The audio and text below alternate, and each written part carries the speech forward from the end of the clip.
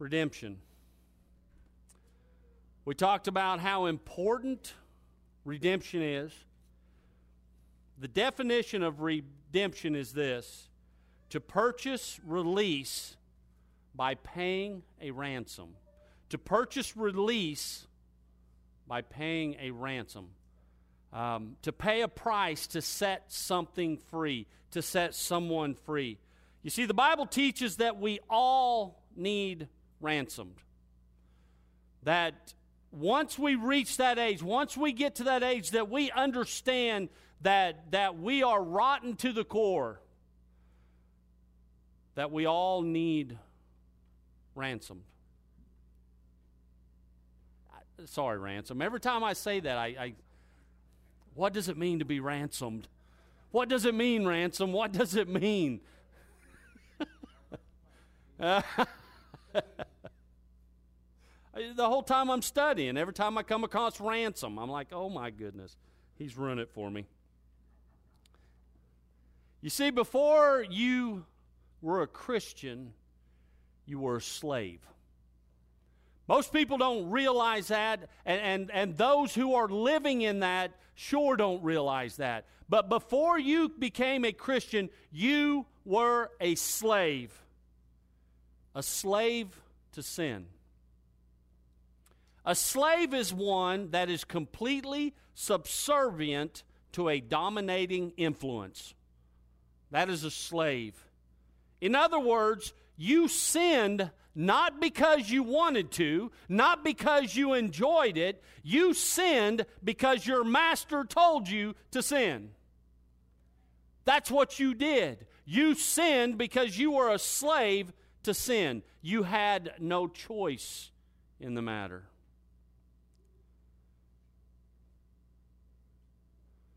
That's why these people that point out specific sins, those people who condemn people for specific sins in their life, is just ridiculous. We've seen those signs, and I've seen those signs that they say something to the effect that homosexuals are going to hell. That is condemning a specific sin when that is not the issue. The problem is not their sin. They are sinners. That is what they do. It is their nature.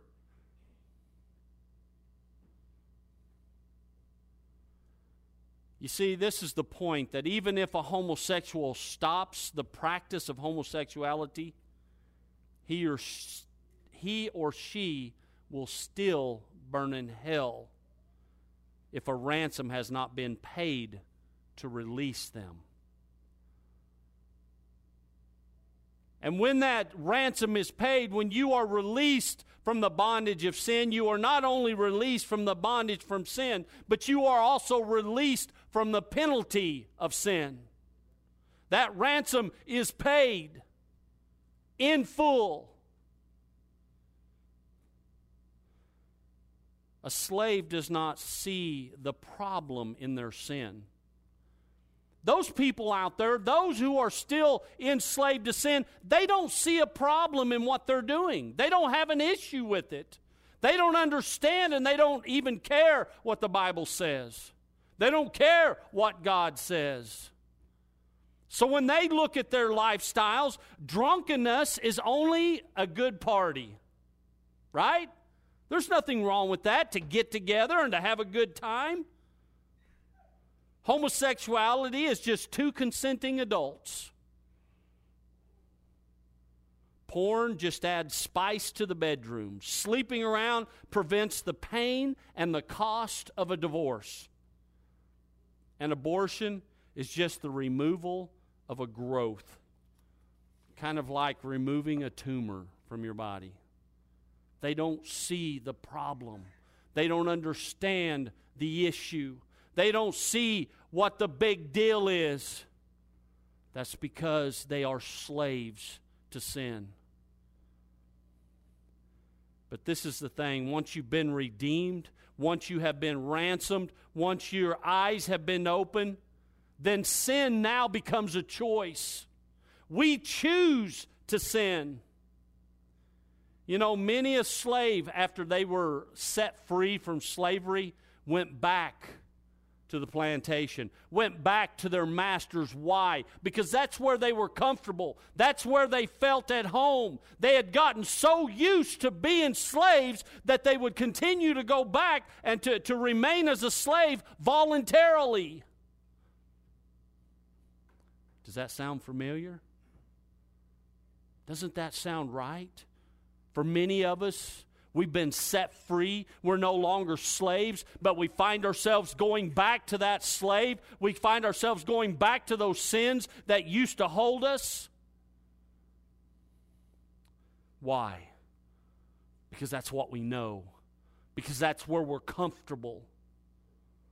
When we were fostering kids, one of the things that absolutely blew my mind is we would bring those kids into our homes and we would pour our love out to them.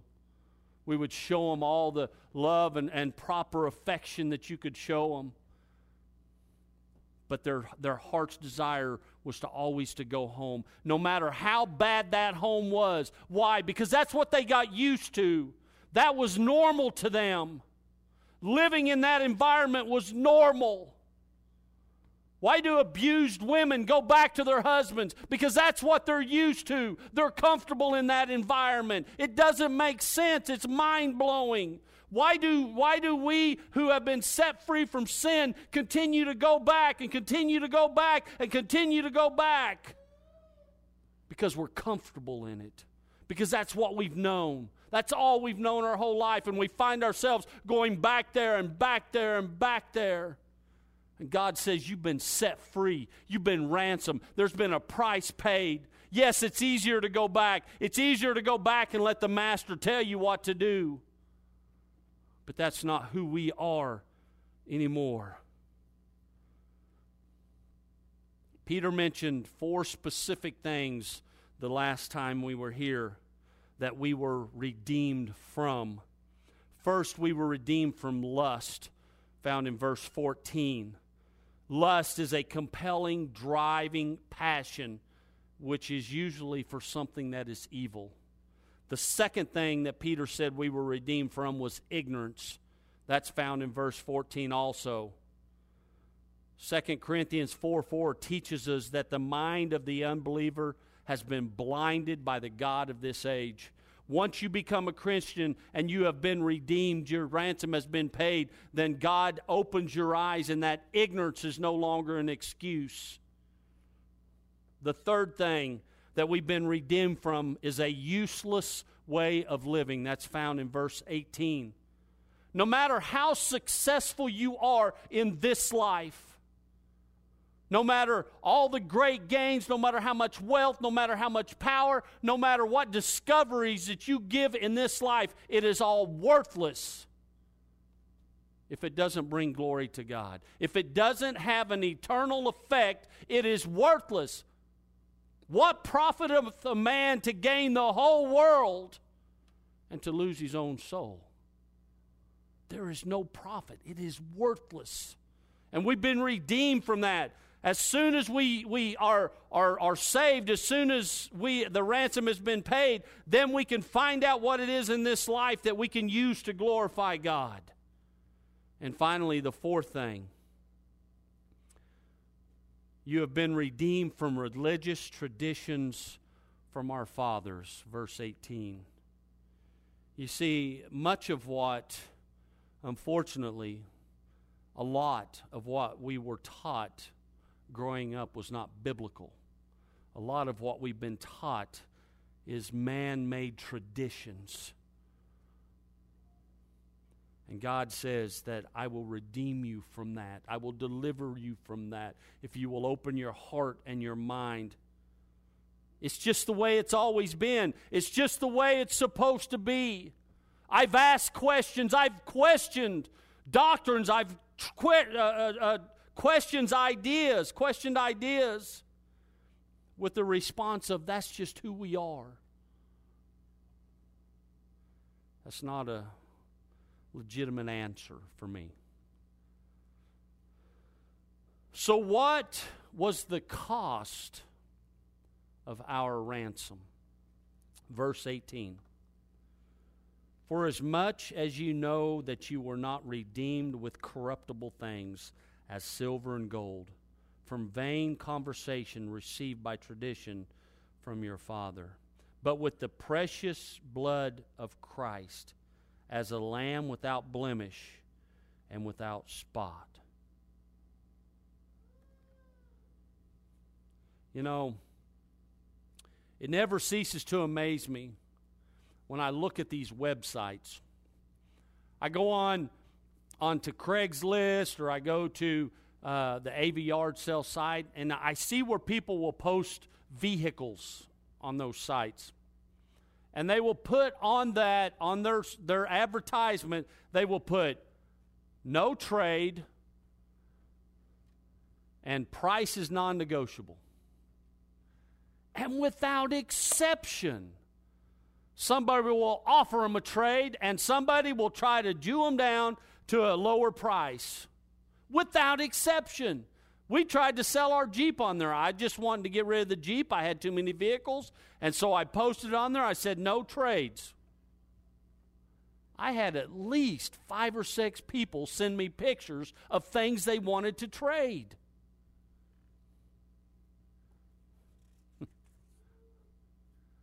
Psalms 49, verse 7 and 8 says this, no man by any means redeems his brother, or give to God a ransom for him, for the redemption of his soul is costly, and he should cease even trying forever. You see, God told Adam all the way back in Genesis that the penalty for breaking that one commandment that he gave him would be death.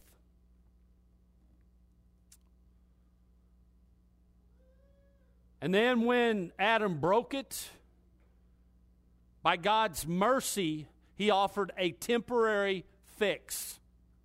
Leviticus chapter 17 and verse 11 says, for the life of the flesh is in the blood, and I have given it to you on the altar to make atonement for your souls. For it is the blood by reason of the life that makes the atonement. God says, listen, the only acceptable payment for sin is death. That's it. The blood. Why the blood? Because the life is in the blood. Everything that your body does, the way your body functions, the way your body heals itself is all through the blood. There is life in the blood. You will not live without blood. And he says, because of that, it is the shedding of the blood. It is the sacrifice that is made when the blood is drained out of that sacrifice and placed upon the altar for a temporary fix. There's no exceptions. There's no other way out. It has to be through the death of that sacrifice. The only acceptable payment. And this is the thing God tells us today. He says, listen, the only acceptable payment for the sin in your life is either something equivalent to you, which there is none, so it's either your life or something greater than you, which is Jesus Christ. You will pay the price or he will pay the price. That's the only two options we have. You accept the blood that he shed or you shed your own blood. That's it. No other way. And yet we have people all the time trying to make deals. That's the only deal, though no other things accepted. And yet people all the time want to try to work their way to heaven, or they want to try to make things right. They want to do this and they want to do that. And God said there's only two ways. You pay for it or I'll pay for it. Your choice.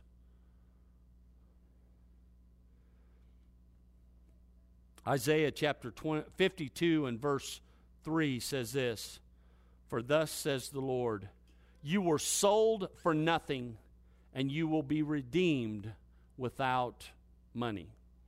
You were sold for nothing, and you will be redeemed without nothing. Hebrews chapter 9, verses 11 through 18 says, but when Christ appeared as a high priest of the good things to come, he entered through the great and more perfect tabernacle, not made with hands, that is to say, not of this creation, and not through the blood of goats and calves, but through his own blood.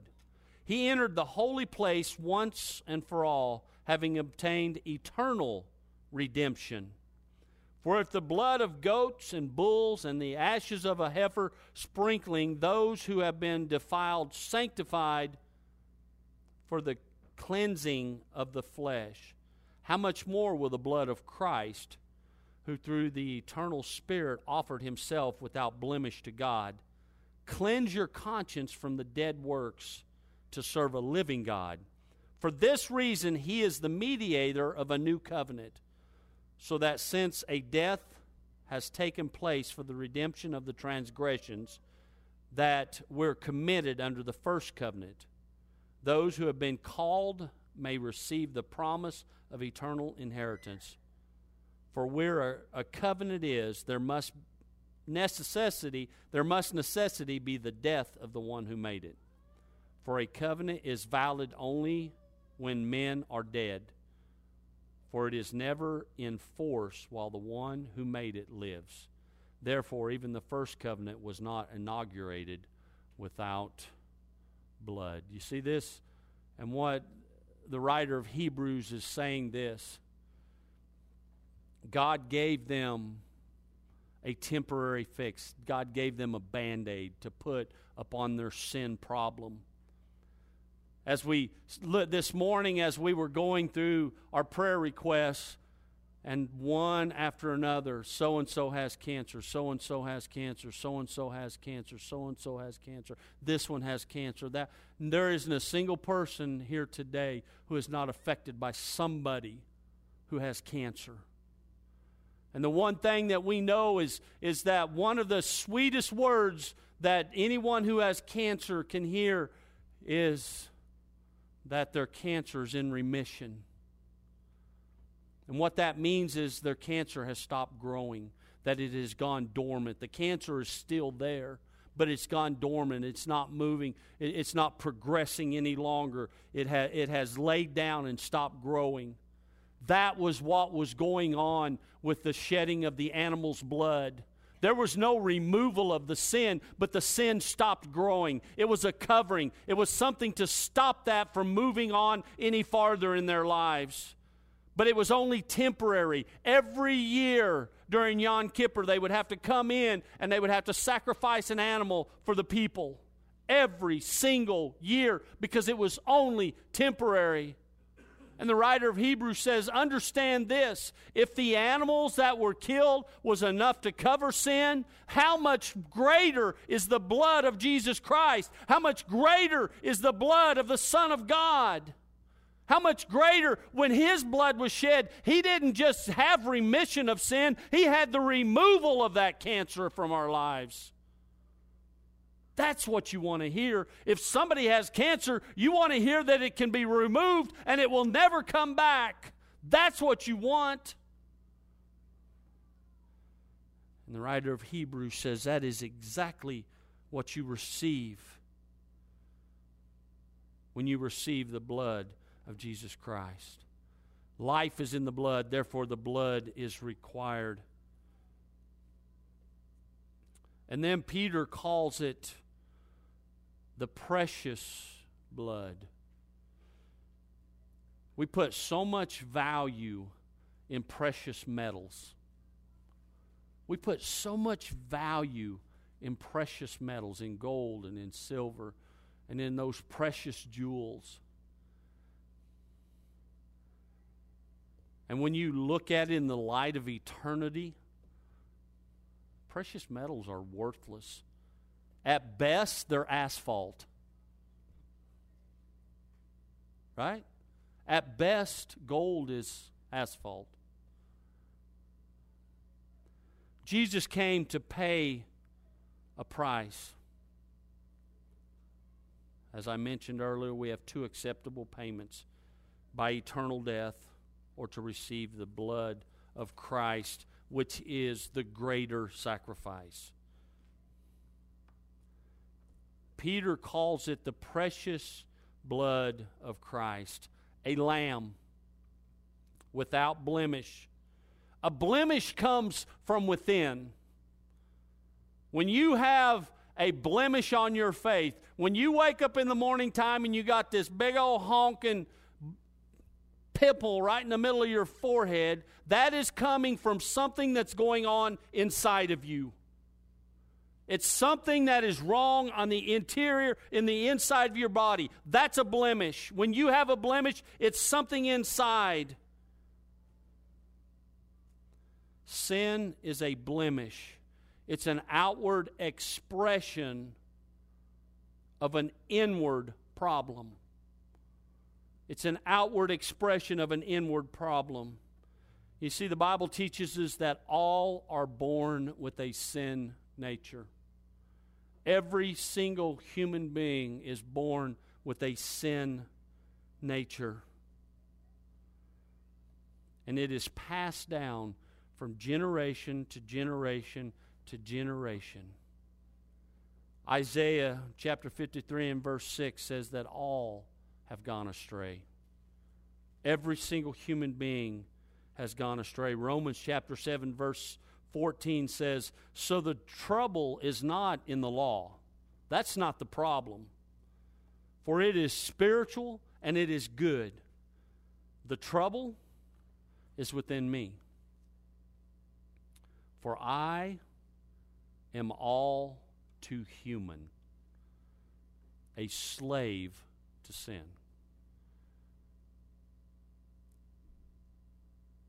And then Solomon says it this way, indeed, there is not a righteous man on earth who continually does good and who never sins.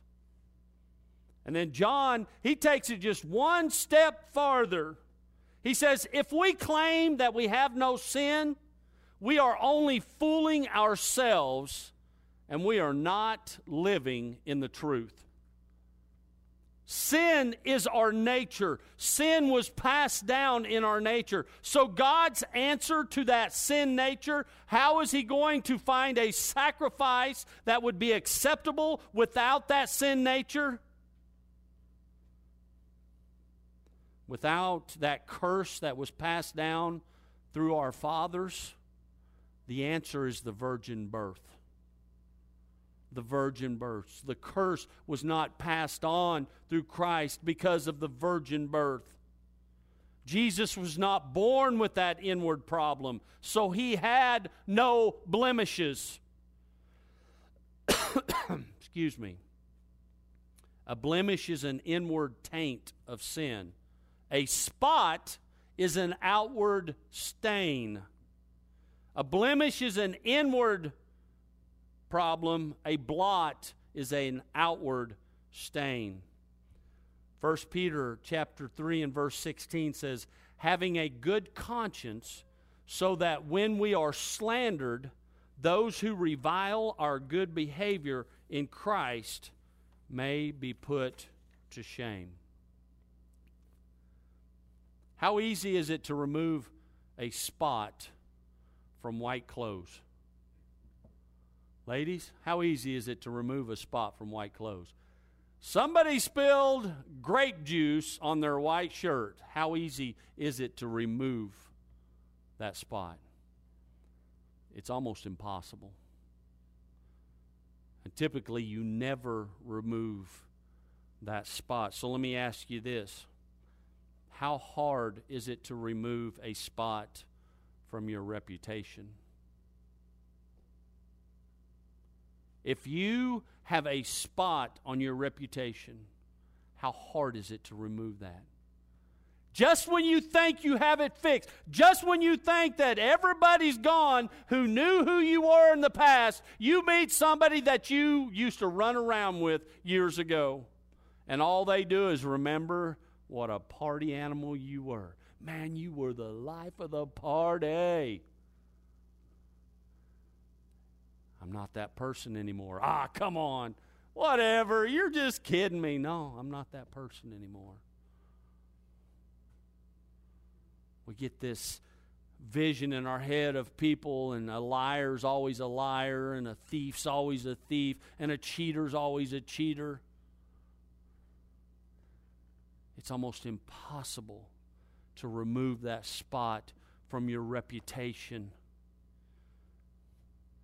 Jesus said in John 14:30, I will not speak much more with you, for the ruler of this world is coming.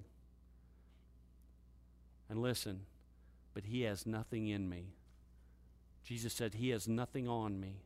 Understand this. He has nothing to throw at me. He has nothing to use against me. He can't accuse me of anything. My reputation is spotless. He has nothing on me. Nothing. Peter says that's the way we should live. So when people talk about us, when people slander us, it will put them to shame. People ain't going to listen to that. They're not going to hear anything they have to say. Why? Because you have a good reputation. Because you're living for God. Because you're serving God. And let somebody talk about you and nobody's going to believe it. That's the life we need to be living. I don't believe that for a second. Let somebody speak about one of you guys. I don't believe that for a second. I don't believe that for a second.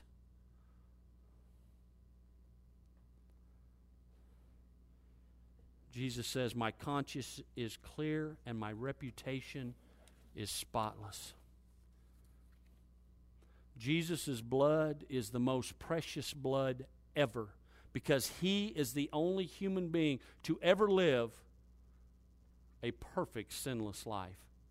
His blood is precious. And I just kind of feel like I need to point this out. It's probably common sense that the blood represents life and not the fluid. Otherwise, Jesus could have just gave blood and went and poured his blood upon the altar. We understand that, right? That this isn't talking about the fluid that came out of his body. This is actually talking about the life that he gave. I also want to point out this. When Jesus shed his blood upon the cross, the sacrifice was they were to drain the blood from those animals. They died from blood loss. Jesus didn't die from blood loss. Jesus voluntarily gave up the Spirit. They didn't drain his blood from his body. He determined when enough was enough. He determined when it was time to go. He was in full control the whole time he was on that cross.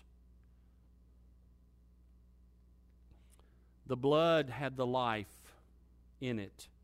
All life was removed from the sacrifice. Look at verse 20. Who verily was foreordained before the foundation of the world, but was manifest in these last times for you, who by him do believe in God, that raised him up from the dead and gave him glory, that your faith and hope might be in God.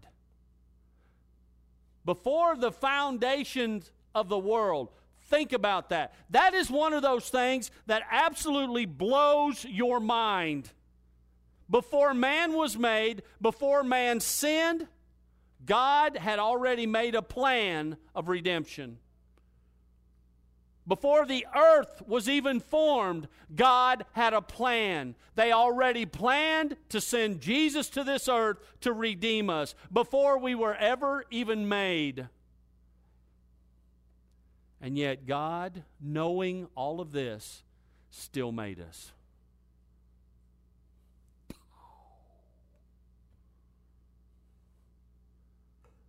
Man, if that don't blow your mind, nothing will. He made man knowing that they would deny him, that they would reject him, and that they would rebel against him. And he made us anyway. He made us with a plan to pay a ransom for a price that we couldn't pay. And he did it anyway. And see, this is the other thing. It's showing us, it says, listen, this redemption was not a knee-jerk reaction to Adam falling into sin. It was already figured out. It was planned out long before the earth was even formed. This was in God's plan from way before we were even thought of. The plan has always been to send Jesus. It has always been the plan. But was manifest or has appeared. You see, this gives the idea of making something clear in history. In this context, that thing which was made clear is Jesus Christ becoming human. Up until that point, up until the point that Jesus was born, up until the point that he became human, this was a mystery. The Old Testament saints, they didn't understand this. They didn't understand what was going on. The Jews of that time didn't understand what was going on. It was a mystery to them. And it wasn't until Christ was born, it wasn't until God revealed this plan to those that were close to Christ that it became revealed. And now it's been revealed to all of us. And now we can see what God's plan was all along. And then he says, in the last times, this is the period between the birth of Christ and the second coming of Christ. We're in that time that he's talking about. This word time has the idea of a planned event on God's calendar. This was one of those, this redemption, Jesus dying, this was a planned event. The whole thing on God's calendar. And God's calendar was filled out long before the world was ever made. And then he says, it was all done for you. There's another one of those mind-blowing things when we think about God. He says all of this was planned for you. To think that before the world was created, before a single human being was made, God had a plan for you. He had a plan. When he came up with redemption, he thought of Butch. He had a plan for Katie. He had a plan for Jay. He had a plan for Ronnie. He had a plan for Mark. He had a plan for Larry, for Melissa, for Jennifer, for Gabe, for Larry, for Ransom, for Brittany. He had a plan for all of us. When he was making a plan, he was thinking of Betty.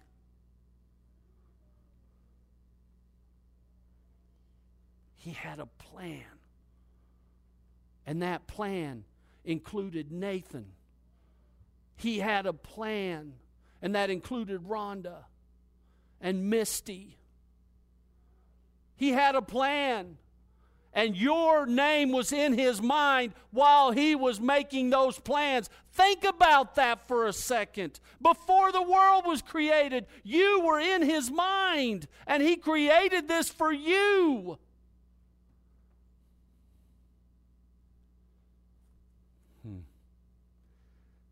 That's amazing to me.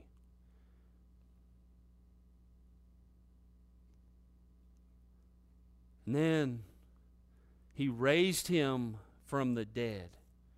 You see, this is the thing. You can trust in Jesus Christ. You can trust in who he is. Why? Because God put his stamp of approval on everything he did when he raised him from the dead. Approved. It was God's way of saying amen. Yes. He raised him from the dead. That is the proof that he was the final sacrifice, the perfect sacrifice.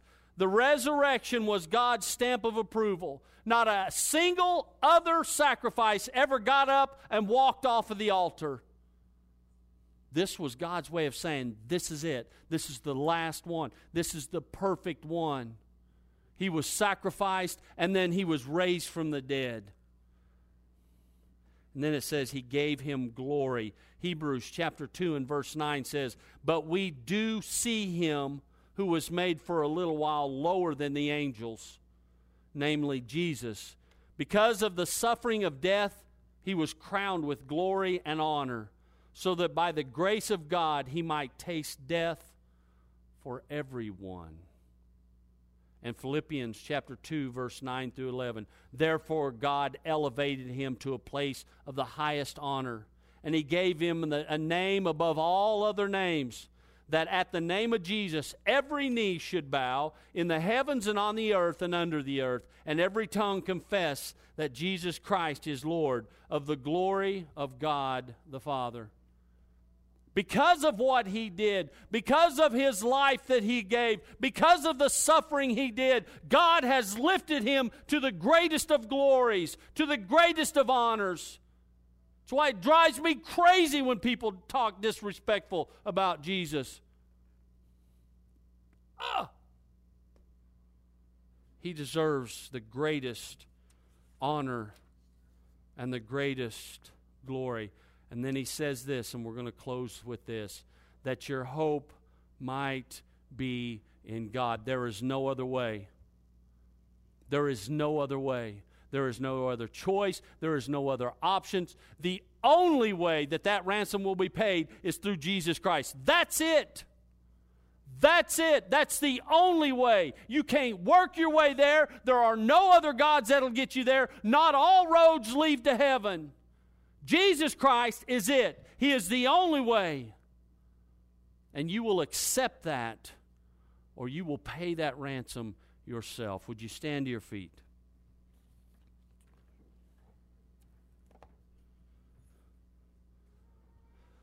The ransom that was paid was the precious blood of Jesus Christ. Father, we thank you. God, we thank you that before this world was even formed, before a single molecule came together, you had a plan. And God, in that plan, you were very specific, God. You had a plan.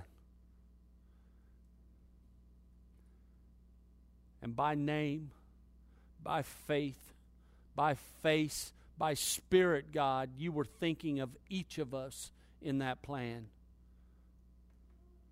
And God, I thank you that that plan included Bobby Page, that it included Misty and Joyce. God, I thank you that it included every single one of us here today, and all of those at Brushy Knob, and all of those at the assembly, and all of those who have accepted Jesus Christ. You were thinking of them when you created this. And how precious is that you sent that son of yours, that precious man who lived a perfect, sinless life, to shed that blood. God, not just to cover my sin, but to remove it, to remove the chains that bound me, to remove the penalty that I owed. And for that, God, I thank you. And I humbly bow before you today, God. I pray we never forget the cost. We never forget the price that was paid for our ransom. And now, Father, as we conclude this service, as we leave this house, God, I pray that we're able to tell others about this precious price that's been paid, and to remind people that there's only one way. Give us a boldness, God. Give us a boldness to speak of that only way. And we ask all these things in Jesus' very precious name. Amen. God bless you. Have a wonderful day.